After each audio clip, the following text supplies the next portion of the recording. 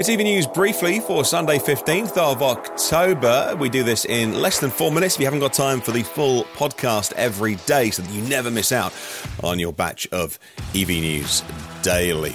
Lexus is preparing new EV trademarks at the minute using the LF names. So they've trademarked with the EU's intellectual property office LFZA, LFZC, LFZL and LFZV.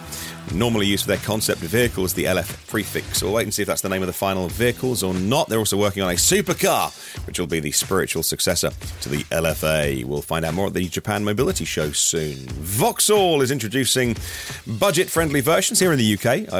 Opel is Vauxhall, of the Astra and the Mokka. So 100 kilowatts motor on the Mokka, 50 kilowatt hour battery, 209 miles WLTP range. Not a lot. The Astra has a bigger motor, 115 kilowatt motor, 54 kilowatt hour battery, 258 miles of WLTP range. And of course, the Corsa already has a design spec. That's the base model, by the way, and it has the same underpinnings as the Mokka, but it'll go further, about 222 miles. Pricing starts, though, at £36,000 for the Mokka, 37 for the Astra.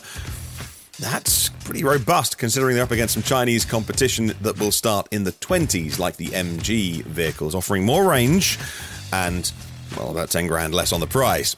Audi is altering the Q4 e-tron production strategy. They'd lined up Brussels to be an overflow, anticipating lots of lovely demand for the Q4 e-tron. Turns out there isn't as much as they thought for the Q4 e-tron, so they're not doing it from Brussels, and that led to a 2-day walkout by the staff there. Mercedes introducing the Little G. That's a smaller version. It's like the G-Wagon, which is going to be called the EQG. We think it comes next year in 2024.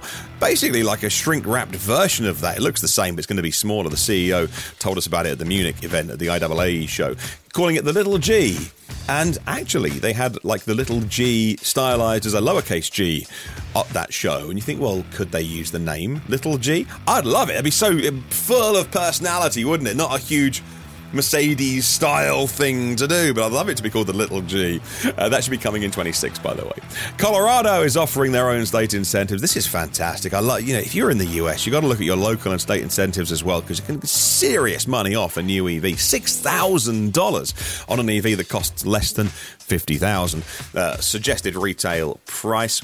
There are some earnings incomes, like $94,000 for a joint family file, and also the rebate gets used up until it hits $1.8 million, so it'll get used up quickly, but still $6,000 off an EV is really good. You've got to hold a Colorado driver's license and prove income there as well, but that's a huge chunk of change, and it's at the point of purchase off the vehicle.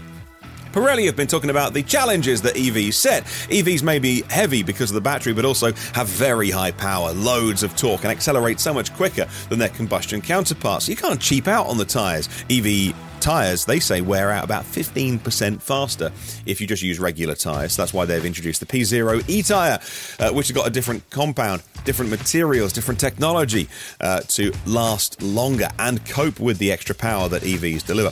Zero motorcycles are reducing their prices, in North America at least. No word on European prices yet. There could be some price adjustments, we think, to Zero motorcycles, but anything between $1,000 and $4,500 off things like the adventure-centric ZF17, $4,500 off. That still brings the price down to $20,000 though, which is huge for a bike. And your weekend-long read, I'll pop a link to automotive news in the show notes, telling the story about CATL, the world's biggest EV battery supplier, back in the day when known as ATL. Amperex Technology Limited found itself under the wing of TDK, the Japanese corporation, known for cassette tapes, and how they really took the lead and took the Germans by surprise in the Chinese battery industry. And that is briefly